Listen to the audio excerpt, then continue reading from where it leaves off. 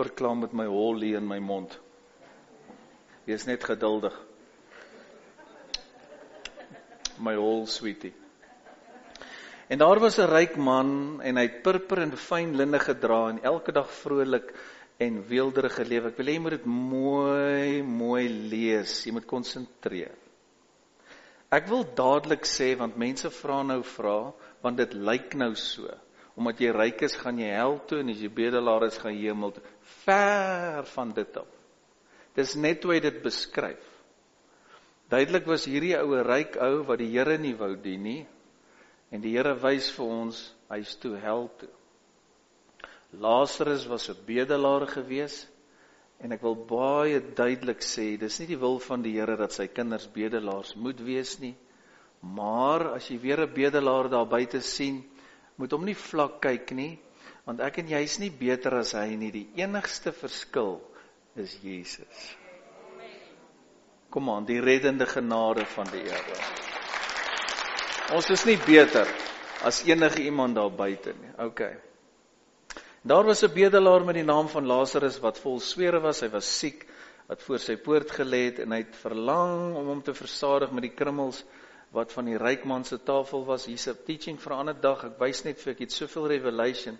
Dit wys vir my dat die ryk man baie synig was, want hy het nooit gedeel met die bedelaar. Want kyk daar, hy het begeer om van die kos te eet van die ryk man.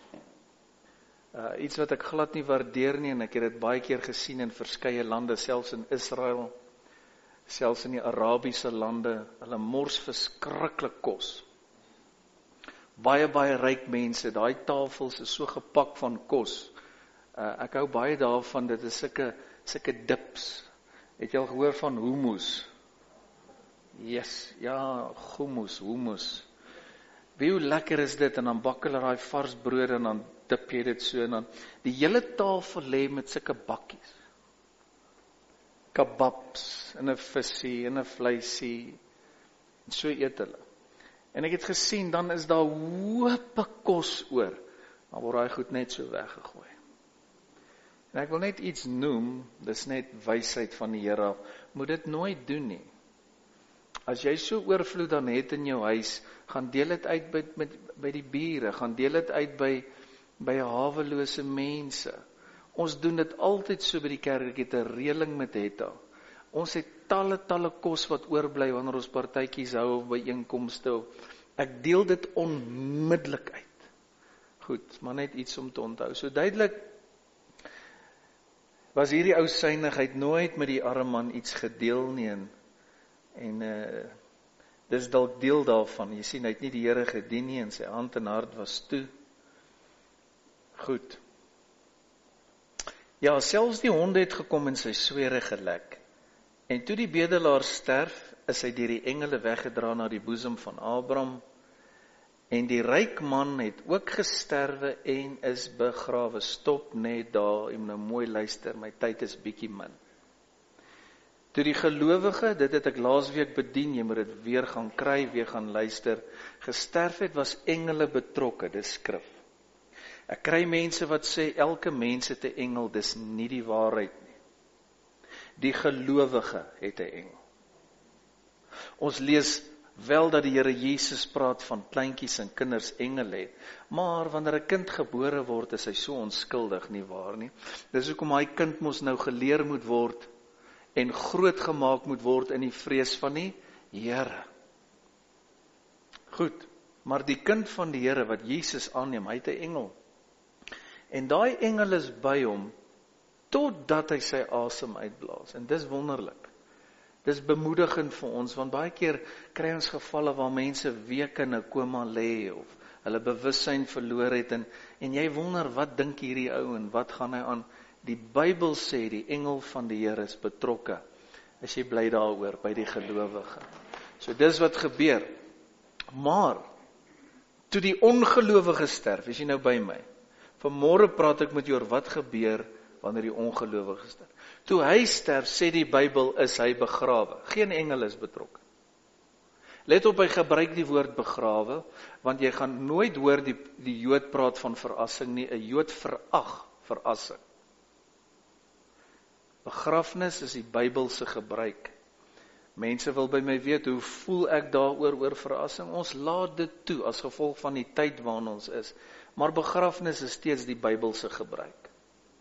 As gevolg van die feit dat begrafplase oorvol is en onveilig raak, laat ons dit toe, want verrassing is 'n heidense gebruik wat jare terug plaasgevind het waar hulle liggame net begin verbrand het. Is dit sonde, is dit verkeerd? Nee. Verkies jy die begrafnis, Pastoor Henry? Ja, want is die Bybelse gebruik. Net om jou te antwoord, want dis mense wat wonder oor dit. OK.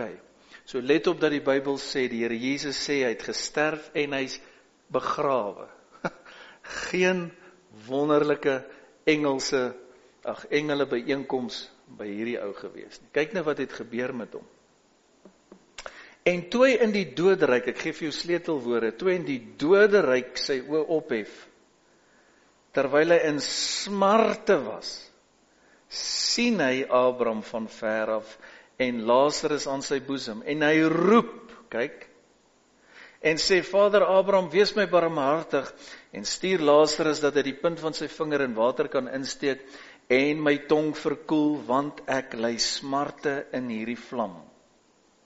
Maar Abraham antwoord, kind, onthou dat jy jou goeie dinge in jou lewe ontvang het, en so ook Lazarus die slegte. En nou word hy getroos, ek het vir jou gewys wat gebeur met die gelowige, dis die hemel.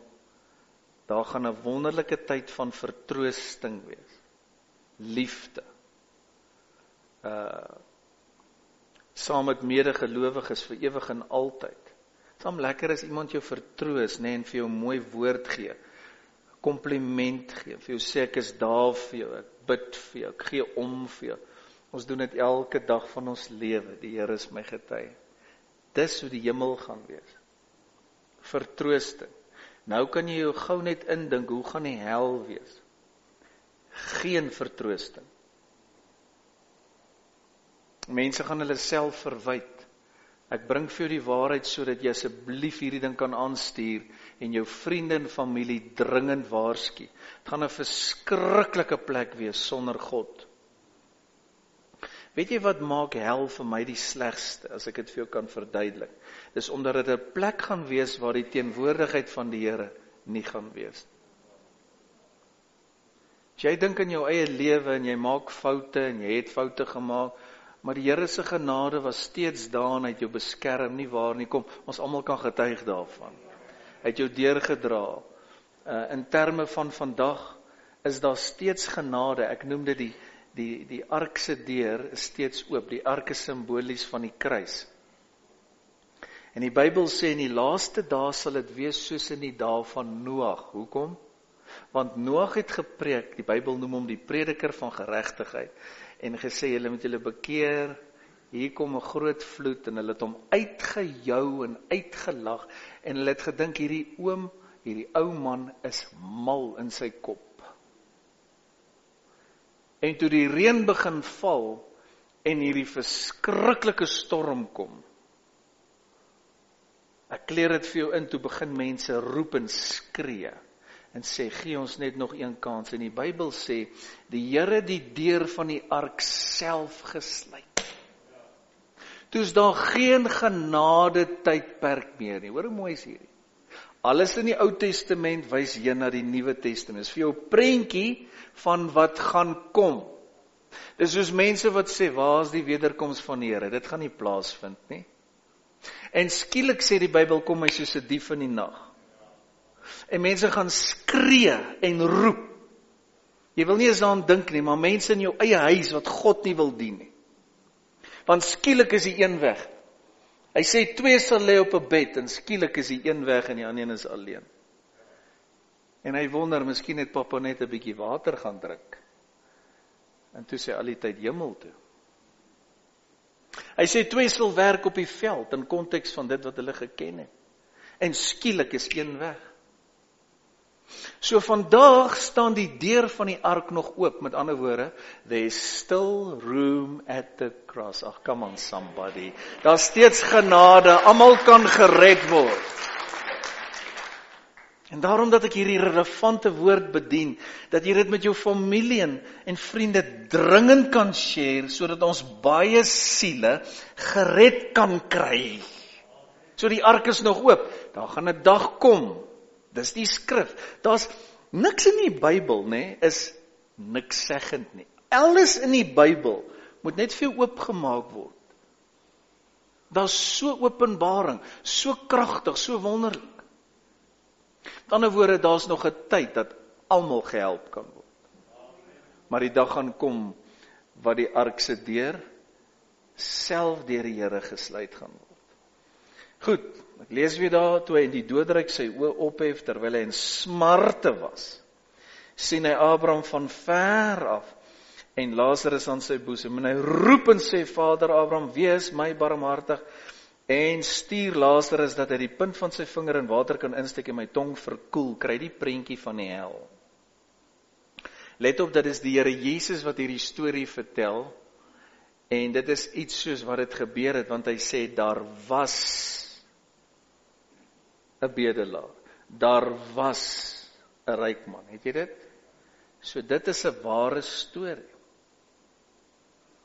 Goed, en nou sê, by dit alles is daar 'n kloof tussen ons, en die wat hier vandaan wil oorgaan na julle kan nie, en die wat daar is kan nie hier oorkom nie, en hy sê, ek bid hier dan Vader, om hom na my vader se huis te stuur, want ek het 5 broers om hulle dringend te waarsku, sodat hulle nie ook in hierdie plek van pyniging, kyk die sleutelwoorde, kom nie. As jy Openbaring studie, sal jy sien, die Bybel praat ook van 'n plek waar daar 'n geknars van tande sal wees. Nou, ek weet, daar's baie keer oulike grappies daaroor. Miskien moet ek maar net ook die grappie vertel, die kleerling is baie keer so snaaks. En hy preek toe eendag met alles in hom, om mense te waarsku teen die hel. En hy sê, daar sal 'n geknars van tande wees.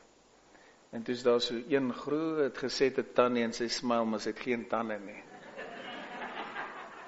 En hy sê, en vir julle wat nie tande het nie, daar sal vir julle gesupply word.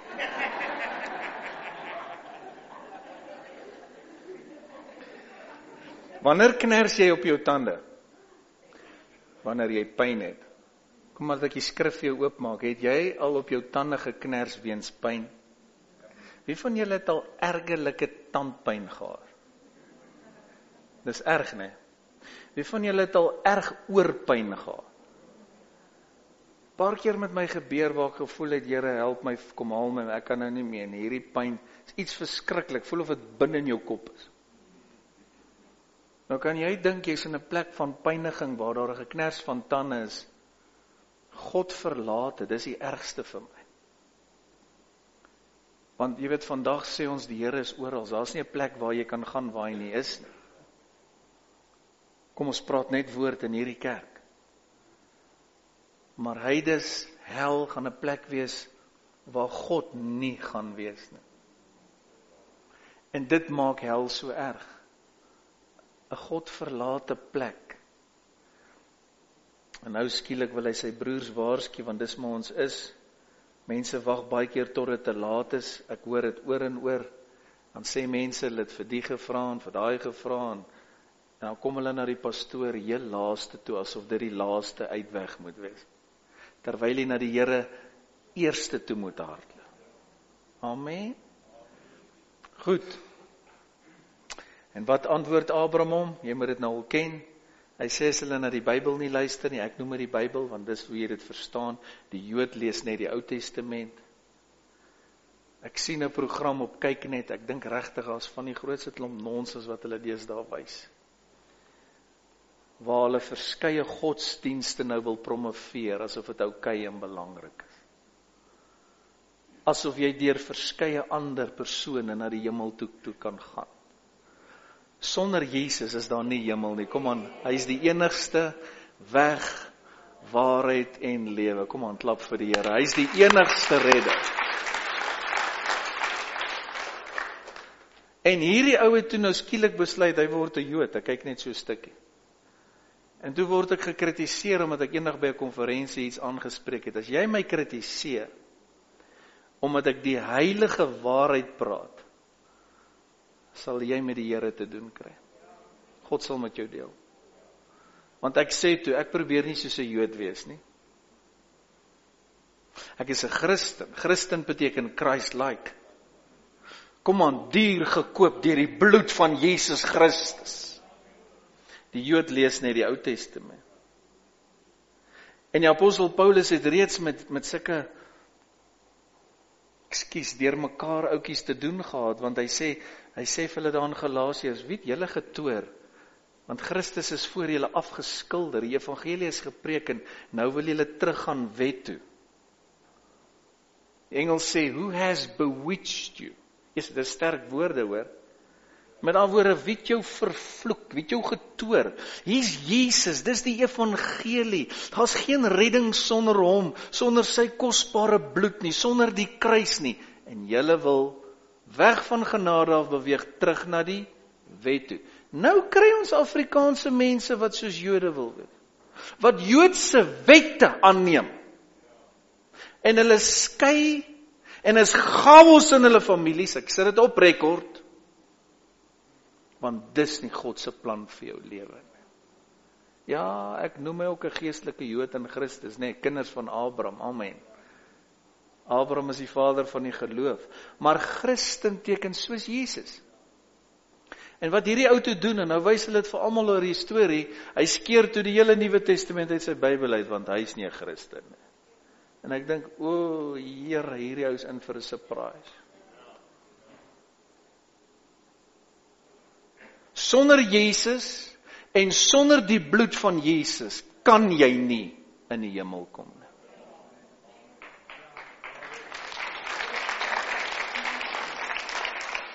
Wat gebeur na die dood met die ongelowige, julle wat neerskryf? Ek gee vir jou 'n paar sleutelwoorde. Ons bly net by die skrif. Die Bybel sê hy het sy oë opgehef. Gooi dit daar op die bord, in die doderyk. Doderyk het ek vir jou verduidelik, is soos 'n voorportaal van die hel. Mense stry vandag oor baie dinge. Luister gou vir my, is presies dieselfde. Is net 'n voorportaal. Want daar kom nog 'n finale dag, want ons nog baie mense op aarde, wat finaal geoordeel gaan word. OK. Maar is baie duidelik dat dit is soos 'n plek van bewaring waar ongelowiges nou is. En die skrif leer vir ons dat daar ook 'n plek van bewaring of 'n voorportaal is waar die gelowiges bymekaar kom voordat die finale oordeel voltooi gaan word en ons noem dit paradys. Wat is paradys anders as hemel? Is jy met my? Is presies dieselfde. So laat ek net dit vir jou oopmaak, want ek kry mense wat stry en dan sien ek hulle weet glad nie waarvan hulle praat nie. Nooi hulle asseblief om te kom sit in 'n kerk waar die woord wonderlik bedien word. Kom aan, waar die salwing van die Heilige Gees hier is. So hy het sy oë oopgemaak en die Here wys vir my iets. In die hel gaan jou sintuiglike skerper wees as ooit van tevore, skerper as op die aarde. Weet jy hoekom? Want ons het met liggame te doen en het jy agtergekom as jy partykeer moeg is, want hier word ons moeg, dan voel jou brein partykeer ook moeg. En mense sê dan lelike goed, ek moet baie mense vrymaak. As sit 'n vrou by my en ek profeteer vir haar, is net so groot 'n pastoorsvrou.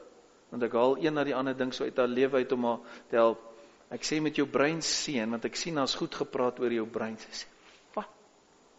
Hoe weet jy dit? Wel, die Heilige Gees weet alles. Toe het haar ex-man altyd vir haar gesê, jy's so dom, jy's breindood, jy's breindood, jy's brein. Daar's krag in woorde. Ek kry ouens wat vir hulle vroue sê, jou ou vrou. Glo my, sy's oud lank voor haar tyd. Kom ou vrou, kom ou man, jy profeteer oud oor hom, stop hierdie nonsens. Kyk hoe mooi oud word ons mense, sê liewes, kom hier my bokkie, kom hier jou seksie, joh, kom hier jou hank, sien, profeteer lewe man. Kom aan, geniet julle die woord van die Here. Praat lewe. Hierdie ou maak toe sy oë oop in die doderyk en die Here wys vir my, jy kan sien in die hel. Dis baie interessante teaching, ek wys vir jou 'n paar goed. Ons bly net by die Bybel. Tweede sleutelwoord, die Bybel gebruik die woord smarte.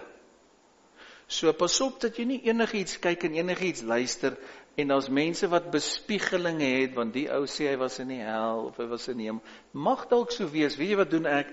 Ek meet elke ding aan die woord.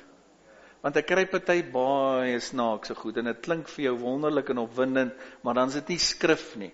Enigiets wat nie skrif is nie, sit ek eenkant. Ek herhaal, dis verskriklik belangrik, dat jy in 'n kerk is waar daar gesalfde woordbediening is. So, jy kan sien, jy gaan kan voel, jy gaan kan hoor, want hulle het 'n gesprek gehad, hy en Abraham. Ek het vir die openbaring gegee, want mense vra hoekom Abraham? Abraham is die vader van geloof, Abraham is die vader van die Jode. Die Here het vir hom gesê, hierdie verbond met my volk, kan jou gebruik, vader van geloof. So hy is soos 'n gesagsfiguur in die storie. As jy weer van my droom, sê vir die Here baie dankie, want hy wil vir jou iets wys en vir jou iets sê. In baie drome van my mense, in baie drome verskyn ek, baie. En dan profeteer ek vir hulle, want jy bid oor 'n woord, en die Here gee jou 'n droom van die godsman in jou lewe.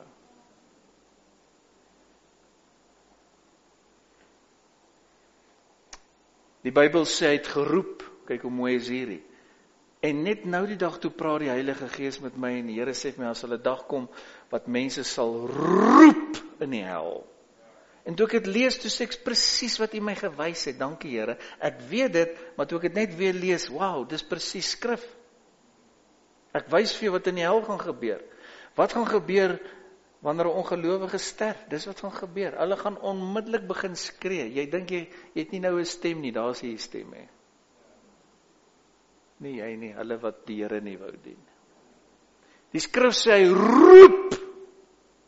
En die Here wys my, mense sal skree, as ek net nog eenmal 'n evangelie boodskap kan hoor, as ek nog net eenmal my pastoor se stem kan hoor, as ek nog net eenmal daar by Hoor en Spirit kan wees, as ek net nog eenmal 'n oproep kry van my pastoor, wat sê ek mis jou, ek sien jou nie. Weer, het raak nou stil. Want wat julle nie sal glo nie, vra my personeel, vra die pastoor, hulle sit almal hier, vra vir Hetjie. Jy sê, hoekom sê vir Hetjie? Dis sommer net ons bynaam val. Ons hou wat klein en mooi. En ek soek nog steeds 'n ryk man vir haar. Net gou kyk, is jy 'n ryk, iewers 'n ryk weewenaar? Kom praat met my, nie met haar nie, hoor.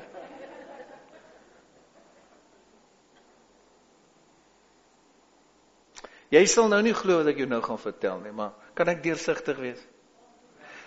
Sal jy my glo as ek vir jou sê, daar's talle mense, en ons het 'n groot saak, wat nie daarvan hou, dat ons hulle opvolg soos ons dit doen nie, want julle is te.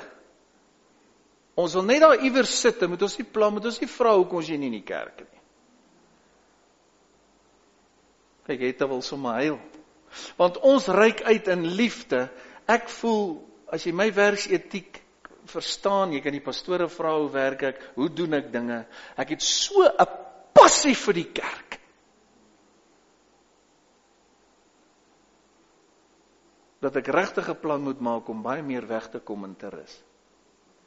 Maar ons dien ons mense, ons bel almal, ons gee om vir hulle, want is dit nie wat die herder kom nou met sy skapies doen nie? Imagine jy kry iemand wat sê, ja, asseblief met my nou nie weer pel nie, of pla nie. En dan sê, weke nie in die kerk nie, want dit is so hy dit wil hê, hy wil liewes net daar een kant wees, want hy wil nie accountable wees nie. Vriend, 'n kerk hou jou juis accountable. Dis 'n groot voorreg om deel te wees van so 'n geseënde gemeente. En die Bybel sê, daar gaan 'n geroep wees. En ek hoop hierdie raak jou ook diep, en jy moet dit share, dringend met jou mense. Mense gaan skree, en sê, as ek net nog een kans kan kry, as ek net nog eenmal my kan bekeer. Dis die Bybel.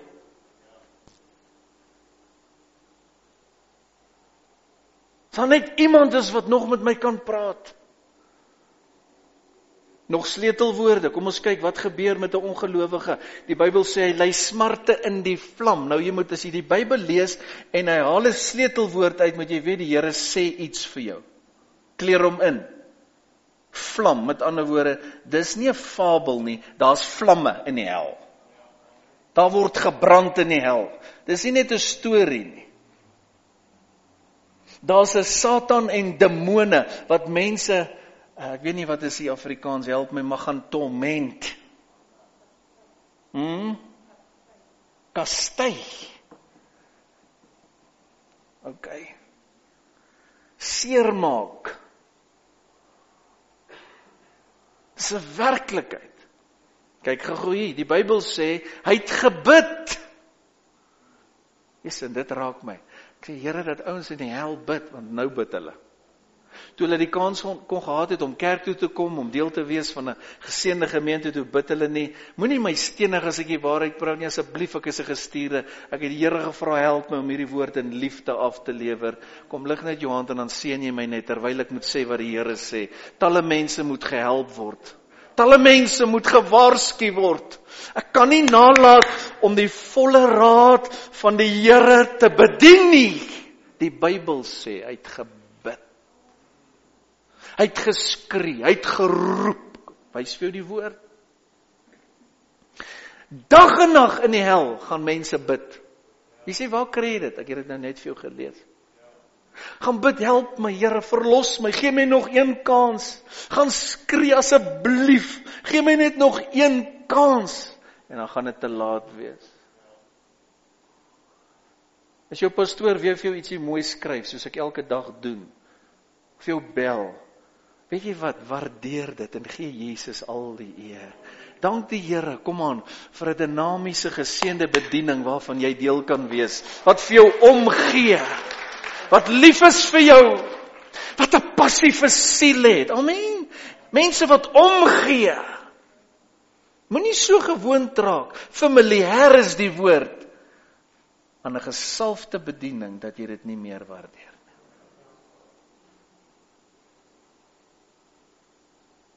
Hoekom sal jy in die hel wil bid as jy nou kan bid en hemel toe kan gaan?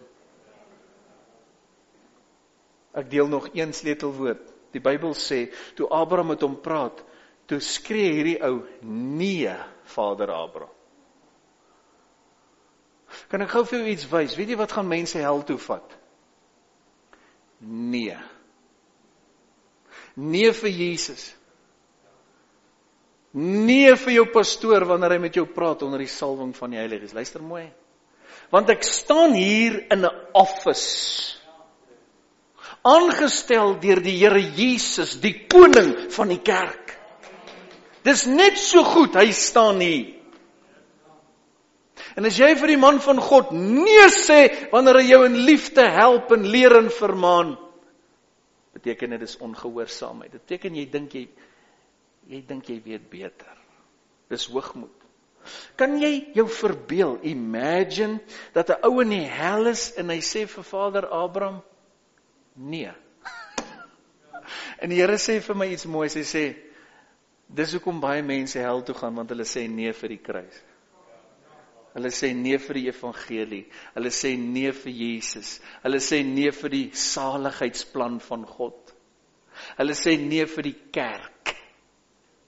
Terwyl die kerk die instrument van die Here is. Terwyl die Bybel sê, moenie die onderlinge byeenkomste versuim.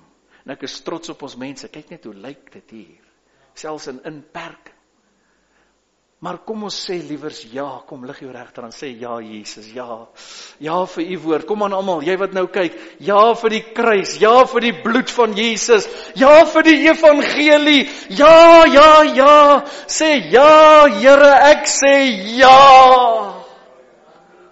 Ek sê ja vir my pastoor, amen. Jy moet verstaan hoe werk dit. En ek dink een van die probleme onder ons mense in Suid-Afrika is hulle die vrees van God verloor. Hulle het nie meer daai respek vir die kerk en vir die manne van God nie. En as jy daar kom, dis waar jou probleme begin. Want die Here praat en werk altyd deur sy gesalfdes. Mag jou familie almal ja sê vir Jesus. Kom aan, mag Suid-Afrika ja sê vir Jesus. Terwyl ons die geleentheid het, terwyl die deur van die ark nog oop is, terwyl daar nog genade is, terwyl almal nog gered kan word. Halleluja! Maar in die hel sê hierdie ou, nee. En dis 'n prentjie van hoe baie mense lyk vandag. Ek sluit af. Wat gebeur na die dood met die ongelowige? Al hierdie goed, 'n hel van lyding en pyniging, vuurvlamme, smarte, jou sintuie gaan baie helder wees.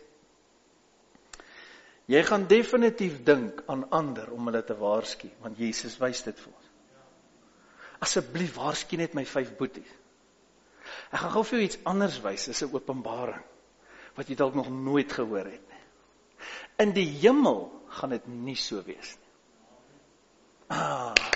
Jy moet reageer dat ek net sien hy's by my. In die hemel gaan jy nie wonder oor familie wat dit dalk nie gemaak het nie, want as jy in die hemel jou moet bekommer, gaan dit nie hemel wees nie. Halleluja. Die Bybel sê, hy sal ons trane afdroog. Jy gaan nie in die hemel wonder, ek wonder van my boetie nie. Nee! Kan jy dink jy moet in die hemel elke dag, ek weet nou nie of my pa het gemaak het, ek weet nou nie of my kind dit gemaak, nee, dis nie hemel. Maar in die hel gaan jy heeltyd wonder. Want is 'n plek van God verlatenheid. Is 'n plek van vernedering, verleentheid, verwyte. Ek haas my. Het word vertel deur party wat groot visions in die hel gehad het, ouens wat sekere goed gedoen het op aarde en hulle wou nie luister nie. In die hel gaan dit net 100 maal erger wees. En daar gaan dit nie vir jou 'n plesier wees nie. Dit gaan 'n absolute foltering van hel wees.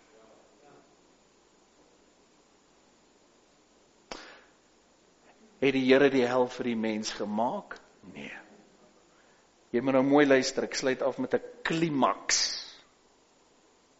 Die hel was gemaak vir Satan en sy demone, want Satan het sy rug op God gedraai en die Bybel sê het 1/3 van die engele saam met hom gevat en die Here het hulle uit die hemel uitgegooi. Die hemel is nog altyd gemaak vir die kind van die Here, die paradys. Ons glo dit is 'n wonderlike plek, ons sien uit daarna. Maar die hel is gemaak vir Satan en sy demone. Maar nou as jy die skrif lees van voor tot agter, in die Ou en Nuwe Testament, so jy sien die Here sal heeltyd sê, ek wil jy moet kies lewe. Kies lewe, of jy kan dood kies. Wat is dood? Hel. As jy Satan kies, kies jy hel. As jy Jesus kies, as jy by my kies jy hemel. Is dit die Here se wil dat mense moet hel toe gaan? Nee, 1000 maal nee. Hy wil jou seën, jou familie, kom aan jou nageslag wat nog nie eens hier is nie. En daarom moet ons bid soos nog nooit, dat al ons mense, kom aan, gered sal word en hemel toe sal gaan.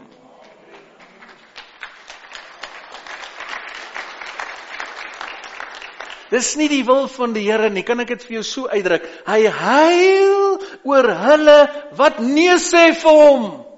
Want hy het alles gedoen in sy vermoë om dit so te verduidelik dat mense gered kan word. Is dit nie mooi nie? Geniet julle hierdie wonderlike woord. OK, kyk gou hier. By elke begrafnis, en ek doen hierdie goed baie.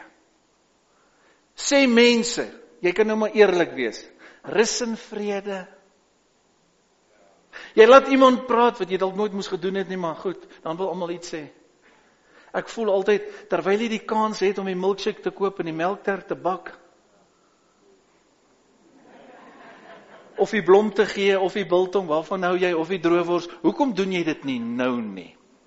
Of die WhatsApp, ek stuur vir honderde WhatsApp, party ons reageer nie, hulle antwoord jou nie eens. Want hulle is so gewoond, hulle aanvaar dit van selfsprekends, net my pastoor wat my weer seën. Baie keer weet jy nie wat jy het, tot jy dit verloor het nie. Kom aan, ek preek goed en jy kyk my so aan. Wat vat dit van jou om 'n WhatsApp te antwoord, nie 10 sekondes om net te sê dankie of thumbs up. Mooi maniere. Ek voel ek help iemand. Almal sê, nou is hy by 'n beter plek, rus en vrede. Dis nie die waarheid nie, want ek het nou net vir jou die skrif oopgemaak. Jesus gee lering oor die hemel en die hel. En weet jy wat doen ons mense vandag? Ek sê nou maar ons, mense reg oor die wêreld. Hy is by 'n beter plek, want dit laat jou beter voel. Jy wil net nie hê jou geliefde moet by die hel wees nie. So jy praat nie daar. Dis geen wonder hulle skryf sulke begrafnisbriewe. Dit het God behaag om van ons af weg te ruk. Wat 'n klomp krap is dit? Oef, ek het nie tyd om nou daaroor te bedien nie. Ou klein dogtertjie op 'n slegte manier, of in 'n ongeluk dood. Here het sy beste blommetjie kom pluk. Is dit ons God? Kom aan. Is dit ons Here? Nee. As hy sy lewe gegee het, sodat ons gered kan word, die mees verskriklikste dood gesterf het, sodat ons gered en gesond kan word, dink jy vir een oomblik, dis hy wat jou wil siek maak? Sê vir my, sal jy kanker op jou kinders sit? Nou, hoekom dink jy die Here doen sulke goed? Sê vir my, sal jy wil hê jou kind moet in 'n motorongeluk op 'n slegte manier doodgaan? Hoekom dink mense dis die Here? Ja, hy kan goed toelaat. Maar hy bring nie onheil nie. So dit behaag nie die Here om sy kinders op 'n slegte manier, is hy by my, 'n manier van onheil weg te ruk nie. Nee, ek weet elkeen van ons moet sterf een of ander tyd. Maar God is net goed. En daardie dag wanneer ons asem gaan moet uitblaas, dan gaan die engel van die Here by ons wees. Halleluja. En ons gaan vir ewig en altyd, kom aan, saam met ons geliefdes wees in die hemel, wat hy vir ons voorberei het. Maar wat van die ongelowige? En jy sien, dit is nou nie so gewild nie, want baie dink nie hulle is ongelowig nie. As jy nog nooit jou hart vir Jesus gegee het nie, nog nooit tot bekering gekom, is jy ongelowig. Rest in peace. Hier is 'n mooi prentjie. Staan by die graf, hy's nou op 'n beter plek, terwyl daai ongelowige in een oomblik sy oë oopmaak in die hel. Baie interessant dat die Here Jesus so baie lering gegee het oor die hel, né? Maar jy hoor dit nie meer in kerke nie. Ek sê, Here, gee my krag dat Henry Wilson die waarheid sal preek totdat hy my kom haal. Help my, Here. Help my. Help my, Here. Kom ons kyk gou na daai laaste skrif asseblief. Daar gaan 'n dag kom waar die Here ook verseker is gaan moet sê. En dan sal ek aan hulle sê, ek het julle nooit geken nie. Gaan weg van my, julle wat die ongeregtigheid werk. Dit wys net vir jou. Daar's mense wat hel toe gaan en die hemel. Hoe moet ons bid dat almal gered sal word? Hoe moet ons praat? Hoe moet ons preek? Ek preek met alles in my, maar ek rus jou toe dat jy my kan help en hierdie woord weer kan share met almal. Waarsku nou daai 5 broers in konteks van die geleesde gedeelte. Waarsku jou familie, waarsku jou bure, luister na pastoor Henry, waarsku jou kollegas, hierdie is die heilige woord en waarheid. Waarsku hulle. Jy sê ek kan nie preek nie, vat myne, ek kan, en share dit. En share dit met honderde. En dan sal jy kan sê, Here, maar ek het hulle almal gewaarsku. Daar gaan 'n dag kom waar hy vir mense gaan moet sê, ek het jou nooit geken nie. 'n verskriklike dag in die oordeelsdag. Hierdie reeks oor 2 dele, ek glo met my hele hart, dat baie siele gered gaan word. Dat baie mense gehelp gaan word. Is jy met my? Daar het jy die hele prentjie en die volle waarheid. Daar's geen rus en vrede sonder Jesus nie. Maar ons sê sulke goed, dis hoekom ons sulke briefies geskryf word. En ek sê dit met liefde en empatie, want jy weet nie wat om te sê nie. Jy wil ons nou hê, jy wil hê, die Here moes dit gedoen het, want dan voel jy beter. As jy kan sê dis die Here, dan voel jy dis mos nou met gesag, dit klink mos nou beter. Nou sluit ek regtig af. Johannes 10:10. Dis die dief wat gekom het om te steel. Daar's jou antwoord, slag, verwoes. Die Here doen nie dit nie. Ons Here maak gesond. Kom aan, ons Here red, ons Here verlos, ons Here Jesus doop met die Heilige Gees. Hy wek die dooies op, gaan lees die evangelies, en nou wil hy, ons moet net soos hy wees. Wat maak my so hartseer? Pastoor Herman, wanneer mense dink dis die Here wat slegte goed doen, maar weet jy wat is die duiwel wat agter dit sit? Want die duiwel wil die Here altyd in 'n slegte lig bring. Dan gee jy die antwoord, dis wat die dief doen. Maar kom ek wys vir julle, wat doen ek? Ek het gekom, dat julle kan lewe, en in oorvloed lewe. Ag, kom aan, gee die Here lofoffer, gee hom prys. Woe, halleluja! Kom ons staan. Here, baie dankie vir u gesalfde woord. Dankie vir die waarheid. Dankie vir nog 'n geleentheid vir mense om tot bekering te kom. Dankie Here dat ons nou kan saamstem dat families en vriende gered sal word en gewaarsku sal word. En dankie Here dat u elkeen toerus om nou 'n getuie vir Jesus te wees. Om 'n goddelike verskil te maak. Dankie vir hierdie wonderlike diens. Ons vra ook u seën op ons offergawes. Here, ek bid vir gehoorsaamheid. Ek bid vir oop hande en oop harte.